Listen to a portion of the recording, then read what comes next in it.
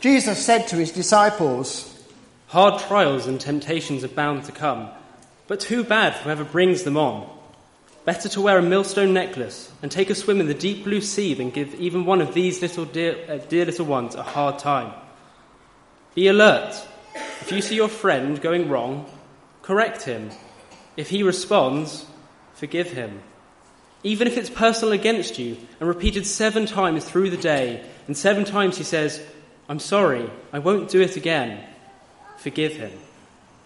The apostles came up and said to the Master, "Give us more faith."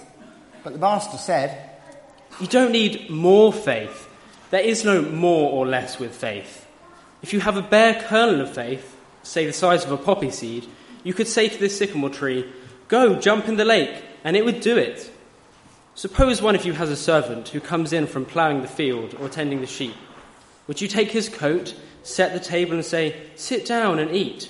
Wouldn't you be more likely to say, 'Prepare dinner, change your clothes and wait table for me until I've finished my coffee, then go to the kitchen and have your supper'? Does the servant get special thanks for doing what is expected of him? It's the same with you. When you've done everything expected of you, be matter of fact and say, 'The work is done. What we were told to do, we did.'" It happened as they made their way towards Jerusalem. He crossed over the border between Samaria and Galilee, and as they entered a village, 10 men, all lepers, met him. They kept their distance, but raised their voices, calling out, "Jesus, Master, have mercy on us." Taking a good look at them, he said, "Go, show yourselves to the priests." They went, and while still on their way, became clean. One of them, when he realised that he was healed, turned around and came back, shouting his gratitude, glorifying God. He kneeled at Jesus' feet, so grateful. He couldn't thank him enough, and he was a Samaritan. Jesus said, "Were not 10 healed? Where are the 9? Can none be found to come back and give glory to God except this outsider? Get up, on your way. Your faith has healed and saved you." You mentioned, Graham, being in conversation with someone and they're not getting the point. You say, "You just don't get it, do you?" Or you might say, "Where are you going with this?" If you said that, someone will thought this anyway. Where on earth is this conversation going? Wonder sometimes where Luke is going at the beginning of chapter 17. It says that Jesus went to Jerusalem and travelled through the middle of Samaria and Galilee. That's the literal translation of what happens. If you remember that map, you'll see that Galilee's up there, Samaria's in the middle, Jerusalem's down there. You don't get to Jerusalem by travelling through Samaria, then Galilee. It just doesn't happen. You're heading in completely the wrong direction. The NIV tries to make sense of it by saying he's travelling on the border between Samaria and Galilee. But again, many people think that Samaria kind of went straight from the river on one side to the sea the other side. There was no way round the border. You had to cross the river and go through the Decapolis to get there, or you had to go through Samaria from Galilee to get to Jerusalem. It seems that Luke has Jesus travelling in completely the wrong direction. Where is he going with this? Similarly, these verses seem to be all over the place in terms of their subject matter. Where is Luke going? You really struggle to find any kind of coherent thread joining them together. We jump from the dangers of being the cause of the downfall of a vulnerable person, to the need of forgiveness, to the claim that we need faith, then the claim that we are nothing more than unworthy and unprofitable servants. And then that's followed by the story of the healing of the 10 lepers. It feels a bit like watching a badly edited film that's been cut with a pair of garden shears and stuck back together again, not very well. Where is this going? And of course, I'm well aware that lots of you here actually don't really care where it's going either. People love to pore over passages in the gospel trying to think, well, where was Luke going with this? How does it all fit together? How does it all make sense? So what? What has that got to do with ordinary, everyday real life? So I'm not going to spend time trying to discover and explain the literary unity of the first 19 verses of Luke chapter 17. But these verses do have things to teach us. They provide us with 4 factors for faithfully following Jesus. 4 things that should characterize our lives as disciples. And the first is forgiveness. Forgiveness. We should be people who set other people free from their sins. Many of you know that when I get up in time, I sometimes go for a run first thing in the morning. And when I used to live in Maidstone, one of the pleasures was being able to go down and run by the river, which was an amazing way to start the day. I remember one day running along and finding that my feet had got caught up, tangled up in something. And I looked down to discover it was a length of fishing line that in no time at all had contrived to wrap itself round both of my legs and bring me to a halt. And it took a little while and a lot of concentration to figure out how to disentangle myself from this stuff. And that's always stayed with me as an example of how sin can ensnare us and wrap itself around us very, very quickly in such a way that it's difficult to get free, to extricate ourselves from it. And when Jesus talks about things that make other people stumble, the root of that word is the snare of a trap. When he talks about the dangers of making other people stumble, he says we all need to be really careful that we don't entangle other people in our own wrongdoing. That, says Jesus, is the worst thing you could possibly do, to be responsible for someone else's moral downfall. If you do that, he says, it's worse than putting a millstone around your neck and jumping in the lake. Don't do it. Because sin is not a private matter. If I do something wrong, that just doesn't just affect me, that affects everybody else around me, and it can do so in a variety of ways. We prayed about some difficult things this morning, things that might have touched your life or the life of somebody else that you know. Somebody else's wrongdoing having a knock-on effect upon you either directly or indirectly. And if that's raised issues for you, please have a word with me or with Jack or with the prayer team after the service. Jesus warned of the dangers of making somebody else's life go wrong. If I do something wrong, it's not just my business. It affects everybody else whose life I touch as well. My behaviour might influence other people to follow my own bad experience and involve them getting into trouble themselves. Sue mentioned about people who abuse have often been subject to abuse themselves and the knock-on effect that has. Or if people know what I'm doing is wrong, that can grieve them and make them upset or angry. If we are Christians, our behaviour is either going to commend the Christian faith or put other people off. And we need to be aware of that. None of us lives in a hermetically sealed unit. We have contact with other people all the time. And for better or worse, what we do will affect other people. And if we do something wrong, it's like leaving a length of fishing line out on a towpath that's going to trip up and ensnare the next person who's unwary and comes along and doesn't pay careful attention to where they're going. Whatever you do, don't involve other people in your own sin and drag them down with you. It's a disaster for them. It's a disaster for you. As Christians, we are called instead to be people of forgiveness. And that's completely opposite, because forgiveness is about releasing people from their sin, not entangling them and ensnaring them in yours. When people become entangled in destructive patterns of behaviour, we are the ones as followers of Jesus who are called to sit down alongside them and help them untie the knots and release them from whatever it is they've got caught up in. It's all too easy to judge and criticise and condemn other people. They've brought it on themselves, we say. They're architects of their own destruction. They're only getting what they deserve. They should have thought about the consequences before they got involved in all that kind of stuff. And maybe so it's easy to judge. It's harder to forgive. Harder to sit down with people and release them and enable them to begin life a different way. Sin has a habit of making victims of us all. We splash around in the shallows of temptation and suddenly find that we are way out of our depth. We need someone to rescue us. Or we start to fiddle around with an innocent length of fishing line and suddenly find that it's wrapped itself around us and we can't get free by ourselves. Forgiveness is about releasing people who have become trapped like that. Rescuing people who find themselves out of their depth. It's what Jesus did all the time. And it's what he calls us to do as well. And how often should we forgive someone? How much are they worth? At what point do we decide that the frequency of sinning means that they're just not worth bothering with anymore? We should forget about them and throw away the key. Where do we draw the line? And Jesus' answer is, you never draw the line. You never draw the line. If someone sins against you 7 times in a day, that must be a real pain in the neck. But it's not your place to withhold forgiveness from them if they ask for it. They may have turned their back on us, but that doesn't mean that we're entitled to turn our back on them and ignore them in turn.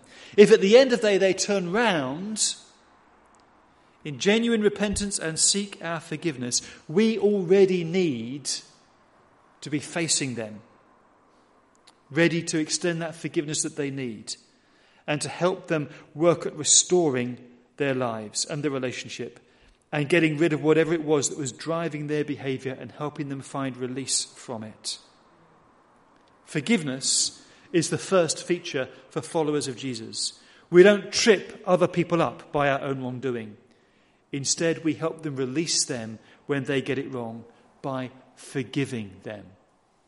It's part of what it means to follow Christ. And the second feature for followers of Jesus is faith. It's not clear why, when Jesus talks about forgiveness, that the disciples ask for more faith. Luke may just have been trying to form a link here between one set of sayings and another set of sayings. How does forgiveness relate to faith? Well, let's have the disciples ask, increase our faith. And Jesus goes on then to say, look, if you have faith as small as a mustard seed, you can command this mulberry tree to be uprooted and plant itself in the sea, and it will obey you. That is every gardener's dream. To be able to say to that stubborn tree stump, be uprooted and plant yourself in the English Channel. And wow, it's gone. I have to say that there are no documented instances of this taking place at all. And why a mulberry tree? Well, they have a reputation amongst gardeners for a particularly aggressive, invasive and destructive lateral root system. You don't want mulberry trees growing near your drains. And correspondingly, they are extremely difficult to uproot. Yet Jesus says, with faith the size of a tiny mustard seed, a word of command can uproot that stubborn tree stump and plant it in the North Sea. What's that about? What is Jesus saying? The point he's trying to make by this particularly vivid example is that how much faith you have is completely irrelevant. Increase our faith, say the disciples. It's not more faith you need, he says. Faith the size of a grain of mustard seed can achieve the impossible. What matters is not how much faith you have, but what you do with the small amount of faith you have. Doesn't matter whether it's a massive amount or a tiny amount. What counts is where you put it. Sometimes people say, you've just got to have faith. What's that mean? Faith in what? Faith in your own abilities? Faith in our politicians? Faith in the power of mind over matter? Faith in science? Faith in the essential goodness of human nature? Which of those is actually going to make a difference to you in your situation and the outcome of your life? Which is going to uproot whatever aggressive, invasive and destructive force is damaging your life? If that's what we're talking about, then it's faith in Jesus that you need. Maybe faith just the size of a grain of mustard seed, but you put it in him, because he's the one who's promised that whoever calls on his name will be saved. He's the one who extends forgiveness for us and disentangles us from the things that have caught us, ensnared us, and are ruining our life. Jesus is the one who operates the divine search and rescue service. And if you're in trouble, he's the one you need to call. He's the one you need to put your faith in. Doesn't matter how much you have. But if you're going to put it anywhere, put it in Jesus. And what's factor 3 for the follower of Jesus? It's faithful service. All this stuff about calling on the name of Jesus is all very well, but let's not fall into the trap in thinking that Jesus is just there to do our bidding. When we call him, he runs down from heaven to attend whatever pressing or vital or relatively unimportant need we've just expressed in our prayers. Faith doesn't make Jesus do what we want. We need to remember that he's the boss. He's the one in charge. Jesus is Lord. And that means we are his servants. So don't start thinking too much of yourself, as if this is a kind of reciprocal relationship. Well, Jesus and I get on okay. I scratch his back and he scratches mine. And, we've got this kind of arrangement that works really, really well. That is not how it's going to be. Look, said Jesus, you've got a servant who works for you in the fields. At the end of his shift, are you so overwhelmed with gratitude for what he's done that you tell him to put his feet up while you go and cook the dinner and serve him and look after him and take care of him? No, if he's the servant, he's there to do your bidding. He's there to do the work that you assign him to do. And if you acknowledge that Jesus is Lord, you are his servants, and our role is to do his bidding. Never suppose that you are so important that Jesus couldn't manage without you. Never suppose that you are indispensable to him. Never suppose that he scratches his head and thinks, I'm so grateful to Tim Carter, or whoever you are. I couldn't possibly manage without him. He matters so much. No, that's not how it works. In his commentary on Luke, Francois Beauvoir makes the point that God needs men and women, but considers those who believe themselves particularly indispensable to be useless for the task. God is in charge. We are his servants. We are called to do his bidding. He's not obliged. He's not there to do ours. And remember, when you pray in faith, that's the way round it works. Jesus is the boss. He calls the shots. We're his servants. We just do what he requires. Yet Luke does give us an example of an answered prayer in the story of the 10 lepers who implore Jesus to take pity on them, and he tells them to go and show themselves to the priests, and they are healed as they take their first steps of obedience. But only one of them comes back to say thank you. The other 9 may be healed of their disease, but only he is told that his faith has saved him. The others may have received outward cleansing, but he was saved body, soul, and spirit. How come? Because he said thanks. And that's the fourth feature that should characterize our lives as followers of Jesus. We have forgiveness, faith, and faithful service. If this was South London, I could say the next one's thankfulness. But because this is Horsham, we have to say it's gratitude. Never take what you have received for granted. If you don't express gratitude for it, you end up not valuing it. Gratitude is the prime antidote to dissatisfaction. You can spend your whole life regretting what you never attained, missing what you used to have, wondering what would have happened if. And we miss out on what we have got. Give thanks for what you have. It reminds you of the value and importance of it. I remember once, as an exercise during Lent, decided that my discipline for those 40 days would be to give thanks for something different every single day. And that made a profound difference to my attitude to life. Look at the difference giving thanks made to that Samaritan. As Beauvoir again observes, thanks to his faith, his gratefulness, and his praise, the Samaritan truly encountered God's spokesman, the Messiah, and through him, God himself. He turned back to thank the person who healed him and found Jesus, found God, found salvation. He could so easily miss out on that. The other 9 did. But by giving thanks for what he knew he had received, his healing, he received more than he knew he had, salvation through an encounter with God through Jesus. And he was a Samaritan, a complete outsider, yet his life was transformed by faith and thankfulness. If you want God to make a difference in your life, and that's what we're about here, God making a difference in our lives and in the life of this community, put into practice these 4 spiritual disciplines: forgiveness, setting other people free when they get it wrong. Faith, putting what faith you have in Jesus. Faithful service, getting on with living your life for him because he's Lord. And gratitude for what you have and what he does. Do that for God and see what God will do in you, for you, and through you. See the difference Jesus makes when we live lives of forgiveness, faith, faithful service, and gratitude. Because he's in the business of changing lives and changing communities through us. Let's pray.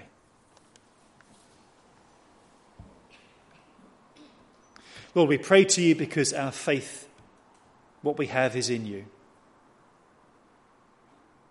And we trust you. We thank you that you are our Saviour. Thank you that you release us from the things that have hold on our lives. Set us free from our past. And give us grace to set other people free as well. Give us grace too to be faithful in serving you. And Lord, fill our lives with gratitude for knowing who you are and what you give and what you do. Transform us into your likeness and transform others through us. We ask in your name. Amen.